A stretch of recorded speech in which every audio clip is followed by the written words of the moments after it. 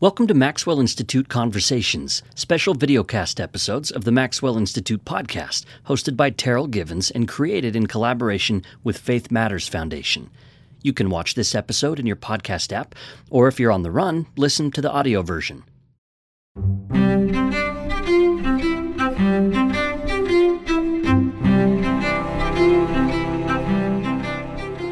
Samuel Brown deals in matters of life and death every day. He's a doctor working in a shock trauma ICU. In his spare time, he's also a historian and theologian of Latter-day Saint thought. Brown joins Terryl Givens in this episode of Maxwell Institute Conversations to talk about the ways of discipleship. That if what we're after is being vessels of God's grace and of both experiencing and crafting and responding to and being shaped by beautiful things, is not some capital R romantic cop-out. It's the work of salvation. Right. And it will have this incredible harmony of different kinds of things. These special video episodes of the Maxwell Institute podcast are sponsored by the Faith Matters Foundation in cooperation with the Neil A. Maxwell Institute for Religious Scholarship.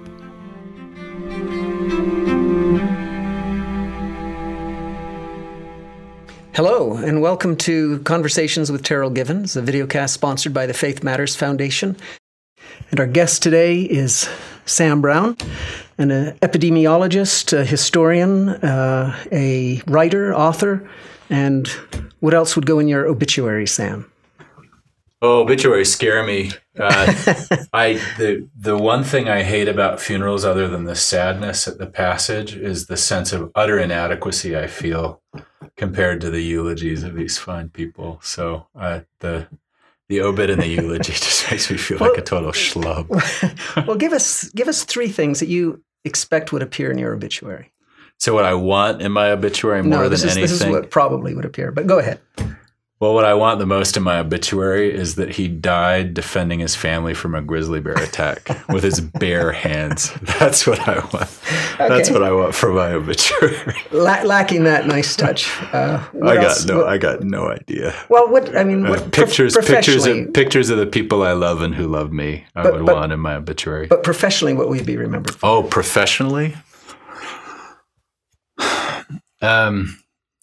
I run a center called the Center for Humanizing Critical Care at Intermountain Medical Center that is trying to reboot the way we as clinicians accompany people through the frightening experience of a life-threatening illness.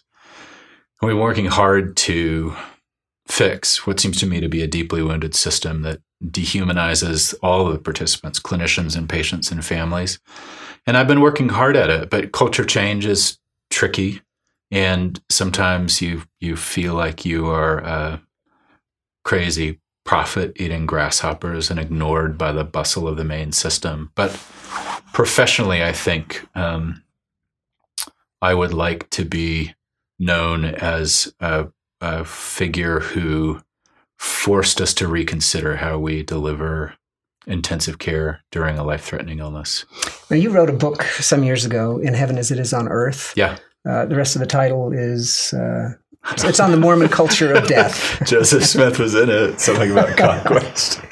So to what extent did your interest in death and dying inform that book as influenced by your professional work, or was it vice versa? That book started for two interesting reasons that moved in parallel. One was I'd finally become a doctor. I was finally actually treating patients and making decisions. I wasn't just a med student. And I was seeing some death and feeling like I was involved in that process in a very emotionally fraught and morally fraught way, wanting to make sure that I always did precisely the right thing medically, and then feeling always a touch of sadness, not just sadness like John Donne talks about in that beautiful poem, but sadness that maybe I was somehow complicit through my failings as a person. That's what I think people don't realize about doctors and the notion of malpractice, that doctors are, in general, relentless self-critics.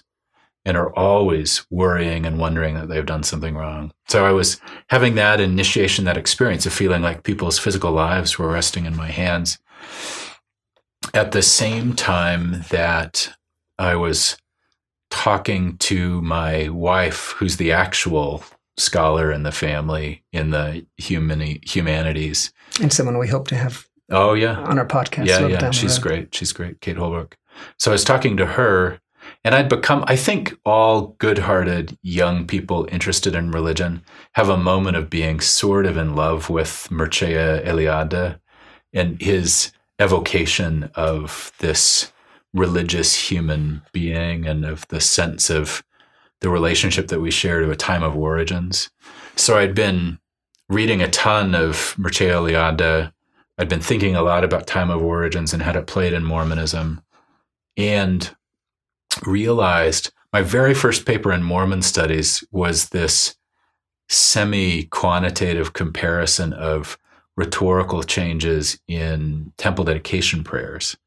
And this was back when I was doing bioinformatics and writing computer code, and I wrote code that would analyze the different prayers that I had downloaded into the system. And I noticed strikingly that the very earliest temple dedication prayers invoked sacred ancestors and the time of origins, and they would specify each individual angelic prophetic figure that had been relevant to that temple. And over time, it tended to focus in on really ultimately the figure of Moroni, who comes as a statue to adorn the tops of the temples.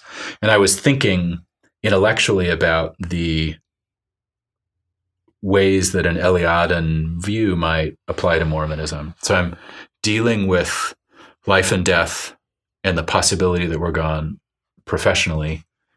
And avocationally, I'm thinking about the very distinctive angelology of early Mormonism. Our angels aren't like regular angels, to wit, they're dead people.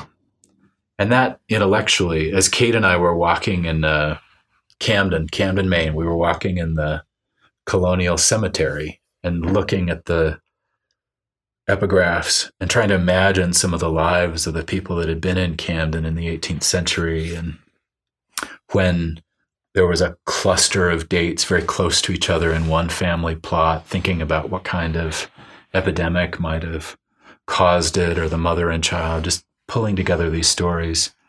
There was a kind of spark in my mind that Kate and that context lit that made me very curious about what is our theology of the dead as Mormons. And so that was the intellectual component. And then there was a very practical component. We had decided that we wanted to raise our children in the mountains. We decided that after all that time in a big coastal city and the big coastal programs, we wanted to be more country folk. And we decided we'd come back to Utah.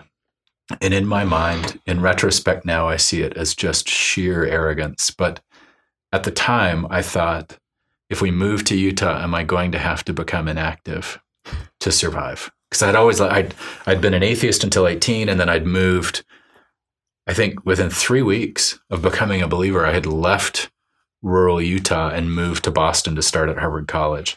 And so my whole, 15 years of my belief as a person committed to God and committed to the life of the mind had all only been available or real in the Boston academic liberal ward environment. Right. And so in my mind, moving to Utah means I'm going to have to become inactive. And I decided...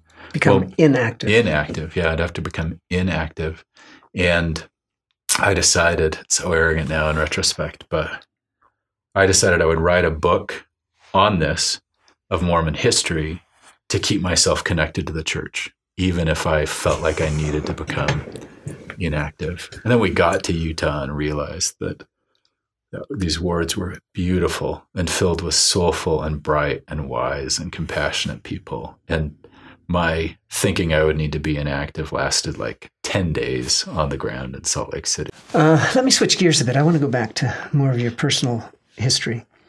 I like to start with a part of a poem that Wordsworth once wrote, in which he said, "There are in our existence spots of time And then he went on to say that there are these moments that shape us, that transform us, that are both a reservoir of inspiration, but also that explain how we got to be who we are. Can you pick 2 or 3 transformative moments in your life where you shifted direction, or that you can trace to as the origin of the kind of person you are today? That's a good, hard question. Clearly, my turn to theism at age 18 has had an outsized influence in my life. And I talk about that in the little yellow book I did for Maxwell Institute, that I went from this. So I remember reading Jean-Paul Sartre in the way that a 17-year-old reads any complicated philosophy, superficially and bombastically. But I remember I would and sticking out of your backpack so everybody sees. Well, no, exactly. I would ride the bus. I would ride the bus to go to work or whatever in Salt Lake. We were living up in Davis County, and I wowould just make sure that I would have Jean-Paul Sartre or Camus or whoever it was that I was reading, visibly reading, understanding, I don't know, 50% at most of what I thought I was understanding. But it was very important to me that I was not some idiot buffoon that was dumb enough to believe in God. So I'd been raised in a Mormon family. I think I had understood myself to be an atheist around the age of 8. Had not wanted to be baptized and was so angry that my father was forcing me to be baptized that I wept. And my dad said, "Oh, see, you're feeling the Spirit." And it was just, so from age 8 to 18, I just was not religious. And from age 8 to age 17 was probably not even particularly interested in wondering whether I ought to be religious. But at age 17, I started to wonder what it was. What was it that life meant? And I think what people forget when they debate around whether they ought to abandon theism entirely is the hard questions don't go away when you abandon theism. They just don't. Yeah, cognitive dissonance. It's always on both sides of the faith divide, seems to me. But it's part of being human. But when you abandon it, you don't suddenly find the answer to the meaning of life by abandoning this infrastructure of the quest. You can sort of hook onto somebody else's car as it goes by and not inspect it too closely, and then you go to your little rallies, or you feel good about your little cause here and there, but the hard question hasn't been really addressed by that. So at age 17, I started to try to figure out what will be the form of my answers to the hard questions. And I tried to be open to atheism, agnosticism, a variety of different religious traditions. And over a year of wondering, came to be open to the possibility of God, but not in any way convicted of it. And then had an experience as I decided, because I thought my mom was a wise and good person, and because we had been so well loved, despite my strident, anti-authoritarian, almost antisocial persona, by this group of lower middle class Mormons in Kaysville, Utah in the 1980s, I thought, I can give my natal tradition not necessarily even the benefit of the doubt, but I'll allow them to be a mechanism by which I begin a more formal interrogation of the possibility of God's existence. And so used that mechanism. I thought, okay, so I'll start with the natal tradition. These people have been good to me. My mom is a really wise and bright and good woman. And let me just ponder it through. And it was in that context of allowing this natal tradition to be a mechanism for my interrogation of the possibility of God that I had what was one of the very few transcendent experiences of my life. Transcendence makes good intuitive sense to me now, but it's not something experientially particularly available to me. Just a few episodes that I think probably are rather like what Wordsworth and other the Romantics were trying to describe in their poetry and their philosophy. And that left me quite convinced and convicted of the reality of God. This encounter with him one fall morning in 1990. Let me ask you at this point, because those kinds of what we often call conversion experiences, conversion episodes, they can have two kinds of value in our life, right? Wordsworth referred to spots of time as having these two functions. That he says that they can provide a renovating virtue. In other words, in moments of weakness or apathy, we turn back and we're kind of infused with vigor when we relive that moment.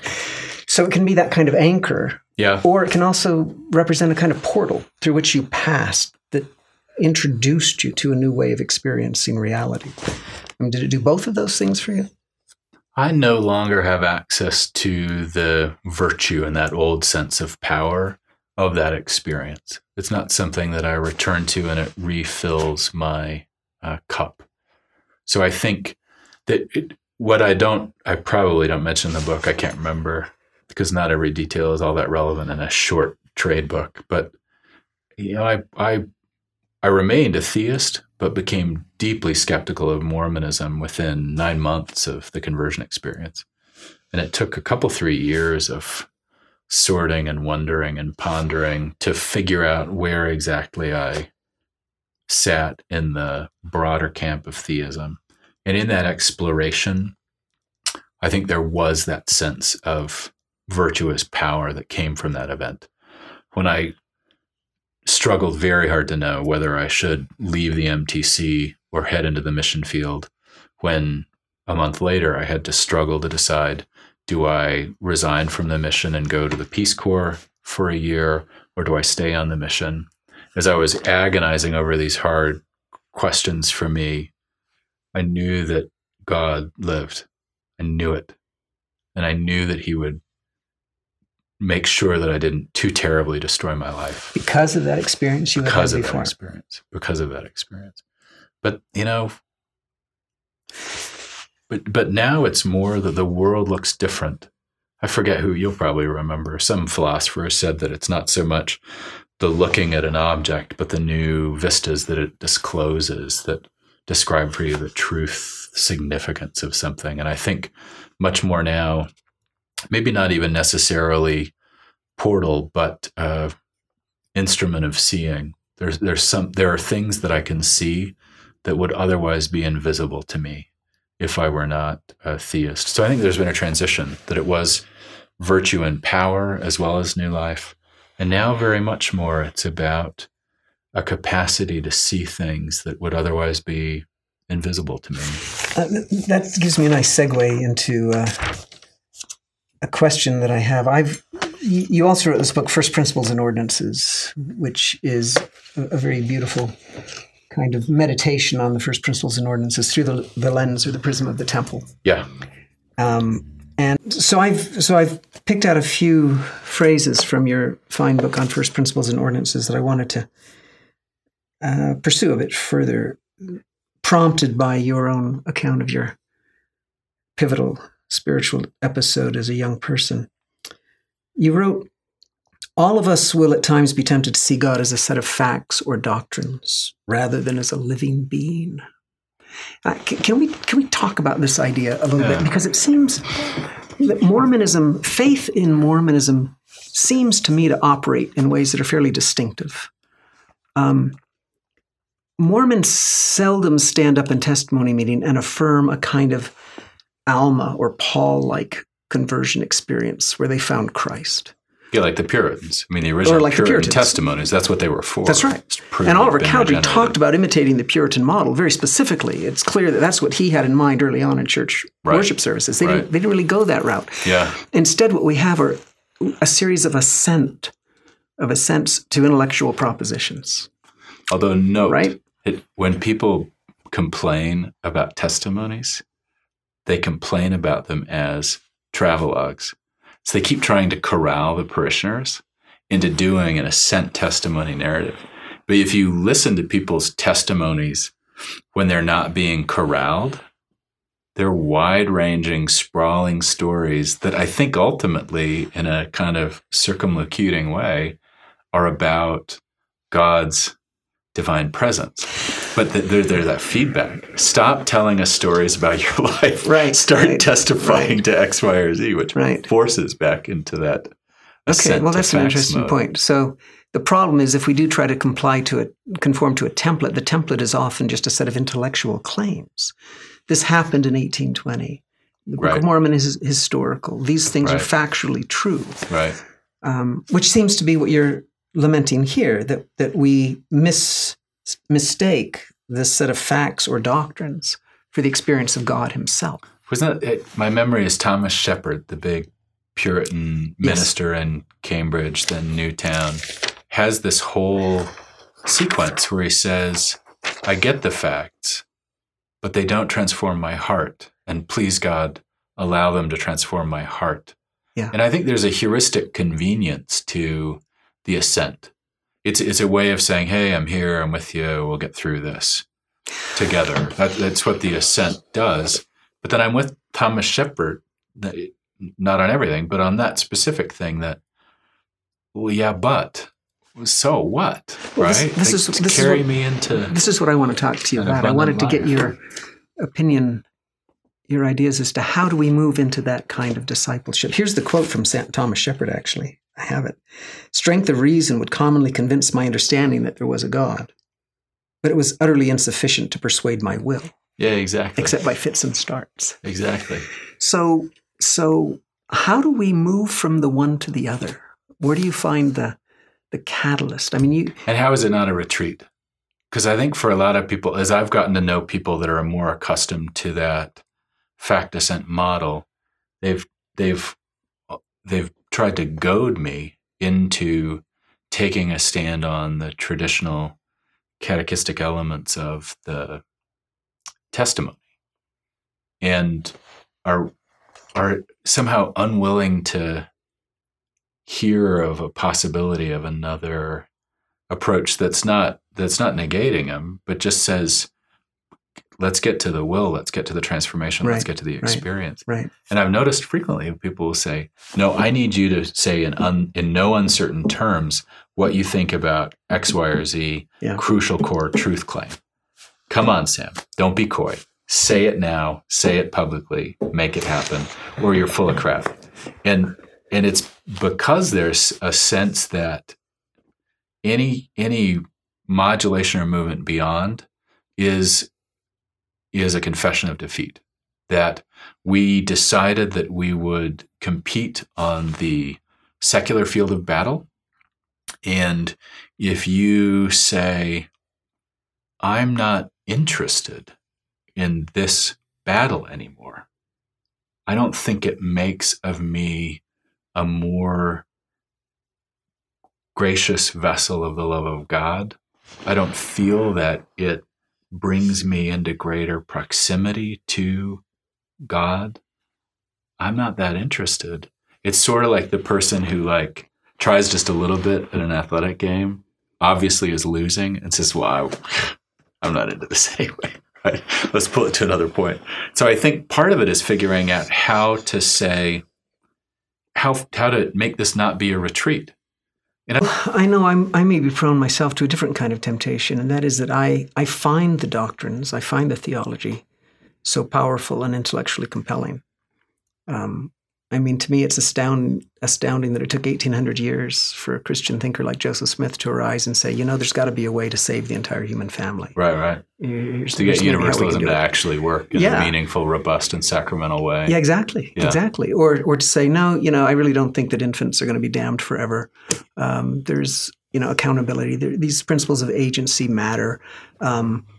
God isn't a sovereign deity that engineered the Holocaust, and God isn't this inflexible, impassible, unfeeling God, which is how the creeds define him. Right. So just as a matter of comparative theology, right, I agree with Sterling McMurn, right, who after he wrote his book on Mormon theology, supposedly his colleague accosted him in the hallway and said, Sterling, you've made Mormonism sound so much more intellectually respectable than it is. And he said, well, that's true, but that's because Mormons think it's so much less intellectually respectable than it is. So I've been accused at times of basing my testimony on a kind of aesthetic principle rather than some personal conversion experience. I don't think that's wrong. Well, I think it's a good starting point. Yeah, I think where I think it ultimately would probably be non-productive is if it merged quietly with the capital R romantic appreciation of art as an end in itself rather than some connection to divinity. Yeah. That's why in more recent work, playing theologian, I think the pieces in press at Dialogue for sometime this year and then working it through, I'm trying to triangulate whether Joseph Smith's Light of Christ theology allowed him to have an overarching divinity that mattered while also having this more rigorous and robust and tangible experience of God and community that allows him to get some of the aesthetic beauty that you've described, but also an aesthetic religious beauty that's grounded in God. Yeah. Because ultimately, the love of aesthetic purity is a beautiful thing. That's great. I don't have any particular objection to it. But I worry if it's wholly circumscribed by the immanent frame, if it really is just the appreciation of symmetry, is it godly? Right. Not godly in the sense of, oh, that's a better person. And I'm not trying to get into these arguments about who's better than whom. But does it connect us to God and divinity? And that to me is the important question. I think it can. I think also that a greater appreciation for the divine nature of beauty and the aesthetic would go a long ways towards enriching our lives in very practical ways. I'm thinking of Marilyn Robinson and her book Gilead, right? The preacher says at one point, "I'm not so sure God will judge us in strict moral standards. I think he may judge us on the basis of how beautifully we lived our lives." And I think that's a wonderful sentiment. That's gorgeous Calvinism. And I think what it suggests is that too often we think there's always a right and a wrong, whereas often I think, no, there's a beautiful and a less beautiful way to live a life. And even I think there's some room for the possibility that beauty is in part about harmony. So not every beautiful object or not every beautiful life will be identically beautiful. And I think you could even argue that a museum full of identical reproductions of the Mona Lisa is not even worth going to. Right. It's like a smirking performance art kind of a thing. And I think we've had a tendency to believe that if you believe in God, if you're religious, then what you really want is this caricature of the Puritans that we all have, that they were all identically afraid of pleasure, all identically afraid of anything that even remotely differed from them, absolutely afraid of their sex organs, all these caricatures that we have of Puritans. We assume that if you're godly, and even if you're talking about beauty as a connection to the godly, that what we mean is everything looks exactly the same, which is bullshit. Right. It's just, it's not even true of the Puritans, let alone true of what ought to be true of us. And I think maybe having that accessibility, that if what we're after is being vessels of God's grace and of both experiencing and crafting and responding to and being shaped by beautiful things, is not some capital R romantic cop-out. It's the work of salvation. Right. And it will have this incredible harmony of different kinds of things. Yeah. Yeah. Another point you make in your book is you refer to faith as being a principle of action. And I want to talk a little bit about action in Mormon culture. Our vocabulary at times betrays us, right? We do home teaching. We don't minister. We do home teaching. Right. We don't pray. We say our prayers. And we do temple work. We don't go to the temple and worship. Yeah. We do temple work. And we're not devout Mormons. We're active Mormons. Right. Right? I mean, there's this kind of obsessive preoccupation with activity, work, engagement. And that's all well and good, right? Because was it Wilford Woodruff who said Brigham Young, we can't get to Zion by sitting on a hemlock log and singing everlasting songs of bliss, right? That's not holiness.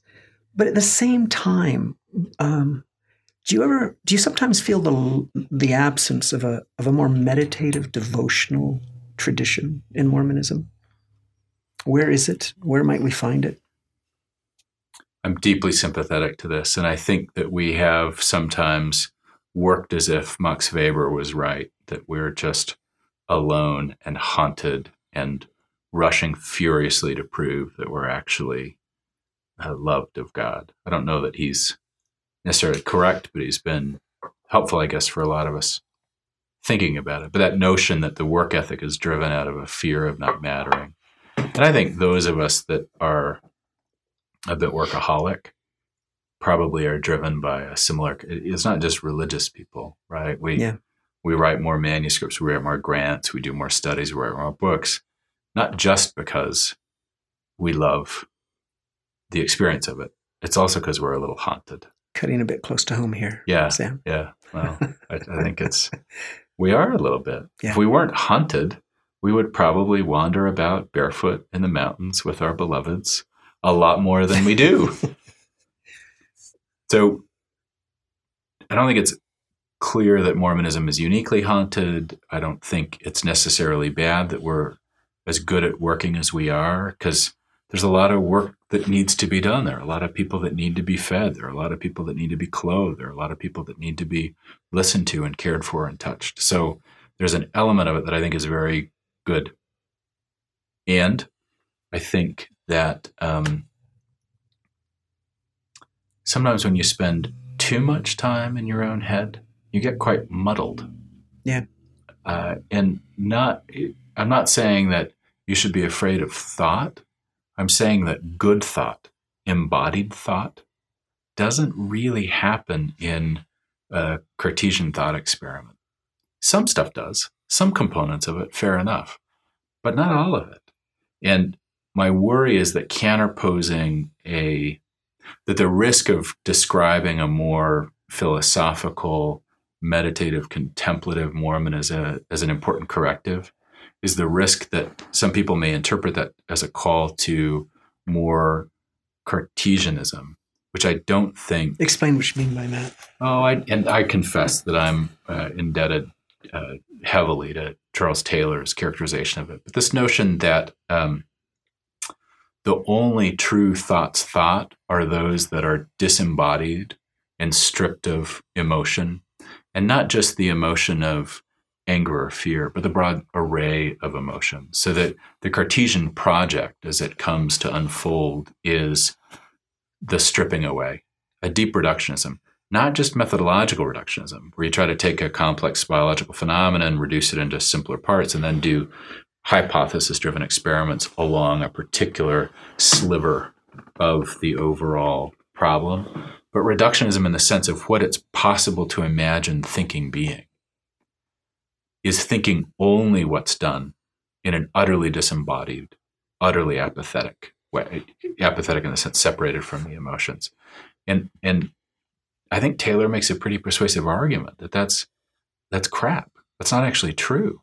There's a role for it. There's absolutely a role for it.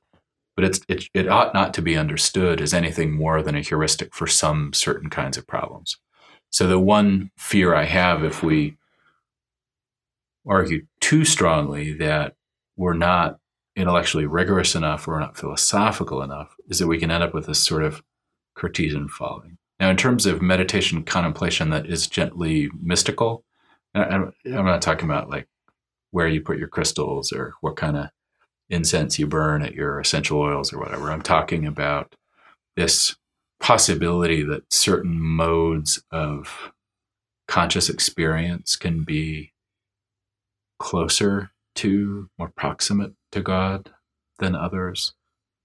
Prayer, fasting, aesthetic experiences, prayer and fasting in the woods, or prayer and fasting in the setting of beautiful music. I think there is a role for those. And I think we could stand to have a little bit more of that. But there is always the risk that you end up then just wandering off in your yoga pants, never to be heard from again. Well, that's true. Serving the squirrels in the forest. Yeah, but not, not actually helping people. Yeah. And the one place that I've seen us do it, and I don't know whether it's still true or whether it was even true when I observed it, was historically, at least in my experience, the celestial room of the temple, you were told you've done your temple work, you've done your endowment, but then you get to the celestial room, and in the celestial room, you're supposed to leave yourself open to revelation. And I remember as a young believer, 18, 19, first going through the temple, that I loved, I at first did not love the liturgy of the temple. I didn't love the rituals at first. I've come to really love them quite a bit. But at first I found them very disorienting and strange. But what I did love was the celestial room. I loved the sense that you've been welcomed into the presence of God and you are there to bask in his glory. Yeah. And I've noticed that a reasonable number of Latter-day Saints do pause in the celestial room. And I wonder whether that could be a kind of a model for a more meditative Mormonism. That's lovely. And I think that I hope that is a representation of what I have found as my own kind of reconciliation of this tension, because, we tend to dichotomize, you have the Mary or you have the Martha tradition, you have the contemplative or you have the active. Right. And I think a real insight that was helpful to me was reading Proverbs, 16th chapter. So commit thy works unto the Lord, and thy thoughts shall be established. Mm. So there's this sense that the one should blend into the other, that its right action becomes holiness. That's a very cognitive science kind of spin, isn't it? And so in the temple, you go through all of the steps and processes and procedures, and you obey all the laws, and then you enter into that moment of contemplation and reverential appreciation. And it's a direct indictment of this Cartesianism. Yeah. It's a notion that thinking involves bodies. Yeah. Thinking involves patterns of experience and behaviors. Yeah. And I've wondered, again, this is just following Charles Taylor, I confess, but I've wondered whether more of a call to embodied thought and embodied worship is a useful model for it. Because I think they both... Well, this is one thing I love about the Mormon conception of God that we see in the Book of Moses, that, Mormons don't use the word omniscience very much, right? Mm-hmm. And I'm glad we don't, because it seems to suggest an unembodied, non-perspectival, right, simultaneous apprehension of reality. And what we get in Enoch's ascension narrative is this glimpse of God who was deeply imbricated in human relationships and whose knowledge emanates from that immersion in a real embodied relational kind of existence. And I think that's a lovely way of thinking about the meaninglessness of a kind of non-perspectival or disembodied knowledge or thought. Our cousins with the creeds use incarnation with a capital I as a way to start to think about some of that. And I've found Eastern Orthodox particularly, but not exclusively, also some Catholic writing about incarnation has been helpful to feel like there is a kinship, a theological kinship with them around this particular notion that that there you gotta have both, and without both, you have nothing, which I think is something that's very tricky and heretical that Joseph Smith does. Without both transcendent and immanent, both disembodied, impersonal, and personal. That if there's not some sense of both, you ultimately have neither. And that incarnation is this deep argument for interdependence of our earthly experience, our fleshly experience, and the divine and spiritual experience. You can't have one without the other. Because I think if it's all just embodied, then I think you get a strict materialism, which I think is incoherent as a theological system. But if you do not have the marriage of some transcendence and some, even if it's majority, embedded and embodied experience or substance, then I don't think you have. Maybe Joseph Smith's story about the spirit and the body, or the soul of man, that the spirit can't exist without the body, and the body can't exist without the spirit. That maybe that's a story about this broader sense that you got to have both. Well, let's move from the abstract to the particular and the personal. If you don't mind sharing, are there any particular devotional practices that you have found that lift you out of the realm of just intellectual engagement with the wonderful doctrines and theology of Mormonism. Another way, let me frame that another way. You can answer either one, and that is, what should the relationship be between history and faith? Because it seems to me that much of the millennial kind of intellectual universe today represents a confusion of the two. To be a Mormon means to be immersed in a certain history and to assent to a certain kind of history and a certain narrative. And that becomes identified with their faith. Mm-hmm. And if the one begins to collapse, then the other collapses in its totality. How do you migrate between the two? So I'll answer the first question because I think that's easier for me to answer. I would say that there are 3 things that I currently do that are devotionally very important to me. One is scripture study and prayer with my wife and children. We never used to do that. We always meant to, but never got around to it. And my wife, God bless her, put an alarm on her iPhone. Every night at 8:45 p.m., the alarm goes off. So you've actually gotten Lehi out of the wilderness? We're doing a little bit more episodic reading rather than trudging through sequentially. But we gather together, these people I love and who love me, and we do 2 verses each. It's relatively quick. We chat just a little bit and we pray. And that sense, it's a sense again of incarnation, that it's not just these vast abstract notions, these scriptural texts, it's also these people that I love. And hearing the scriptures read aloud by a beloved child is really quite moving to me. Their voices and their minds and their immersion and these sacred texts. I love it. That means a great deal to me. The second 2, I think, will strike people as a little bit less traditional, but I may as well just tell the truth. One is opera. I love opera. When my life changed substantially about 5 or 6 years ago with an illness in the family, and I had a real moral crisis, wondering what exactly am I doing with my life? How am I living? I wasn't doing anything debauched. I was just a busy workaholic academic physician, but I was missing out on transcendence and the earthy substance of being a devoted husband and father. And in that transformation, I learned about the Metropolitan Opera's high-def broadcasts, Met HD, that they do to the local popcorn movie theater that normally shows disemboweled zombies do opera. And for me, opera is the total art form, and it is gorgeous and glorious.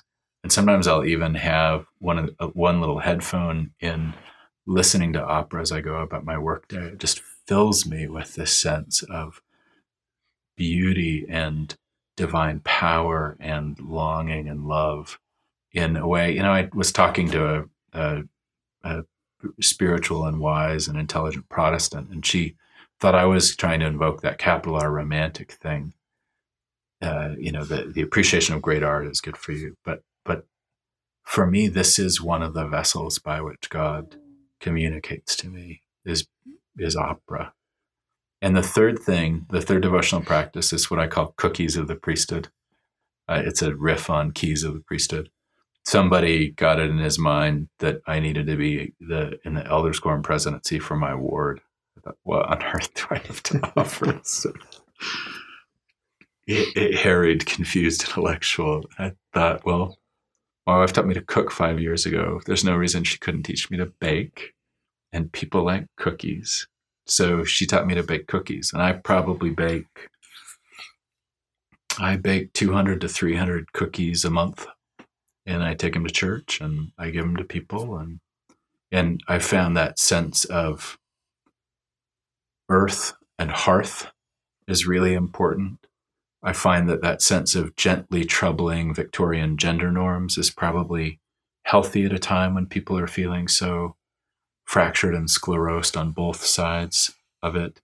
And I think this sense of awareness of the pleasure of the common meal, it's sort of these agapes, the love feasts that used to be conducted.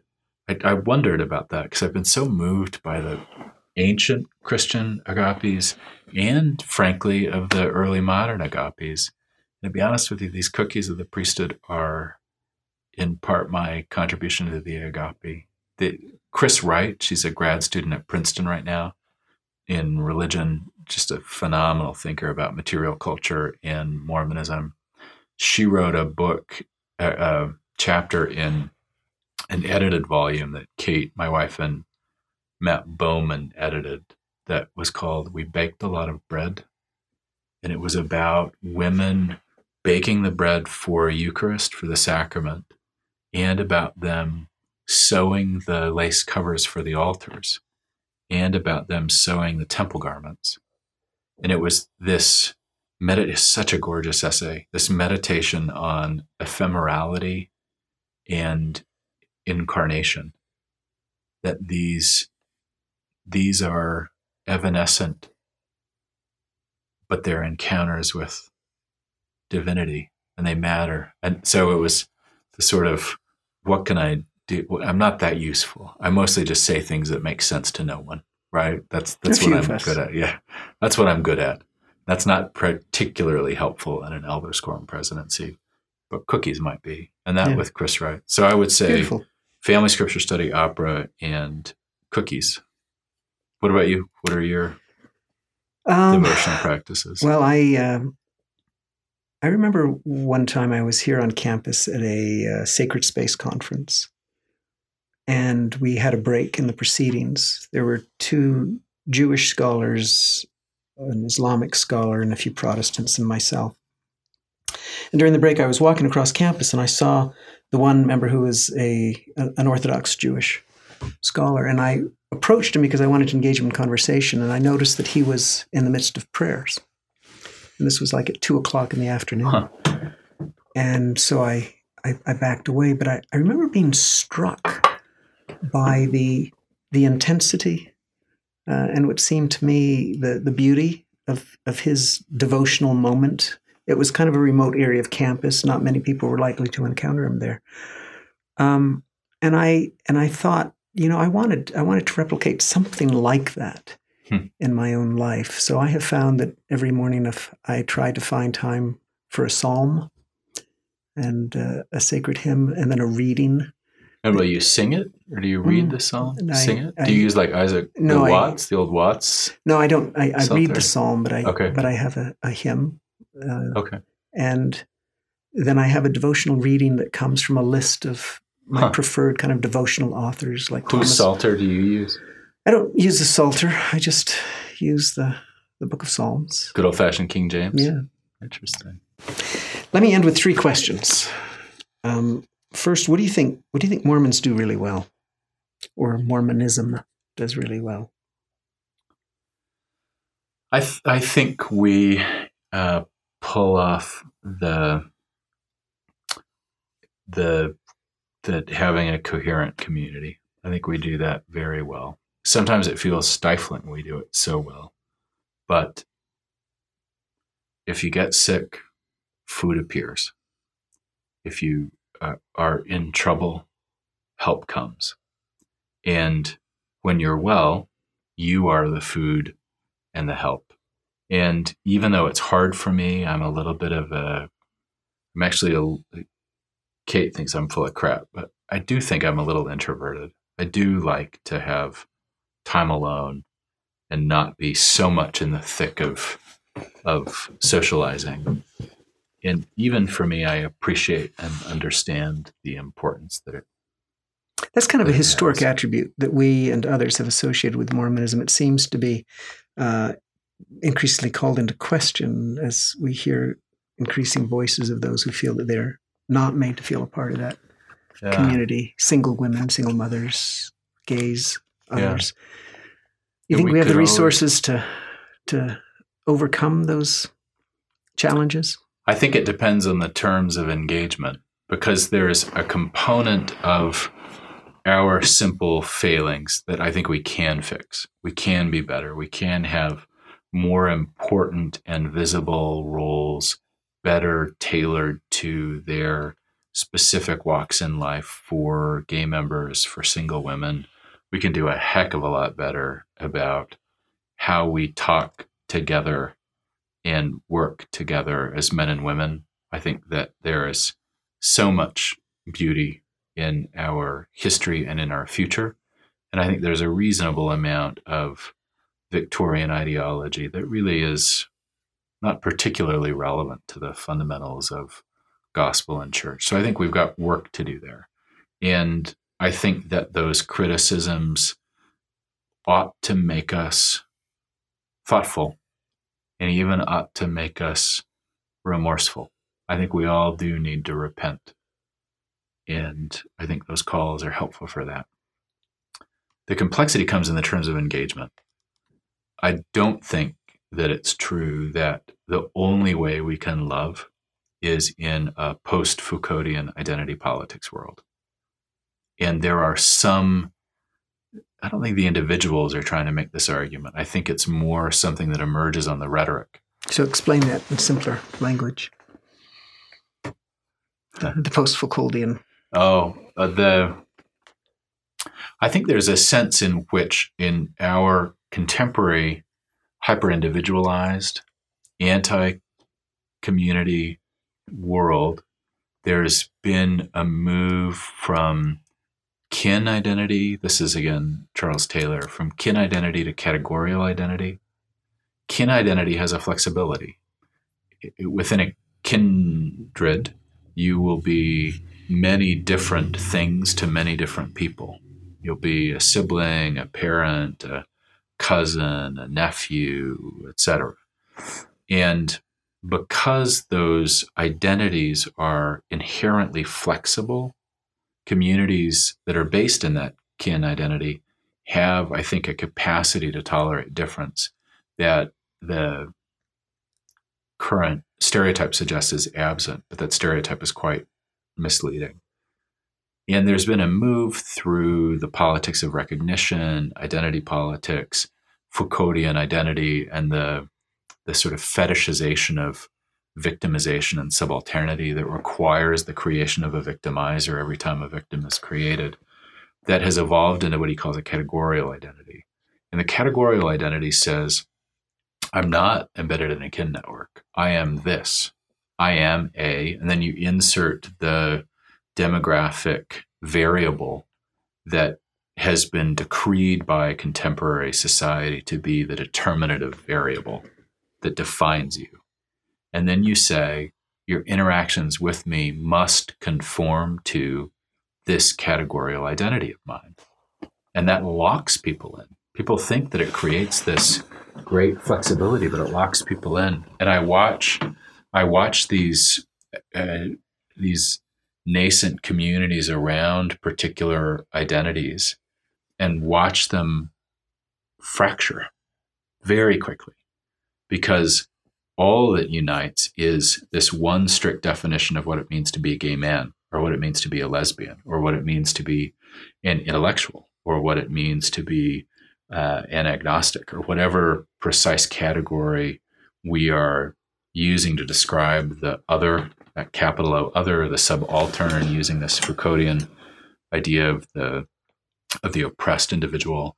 This whole notion that every encounter we have is itself an expression of a power structure that needs to be deconstructed as a victimizer, victimized.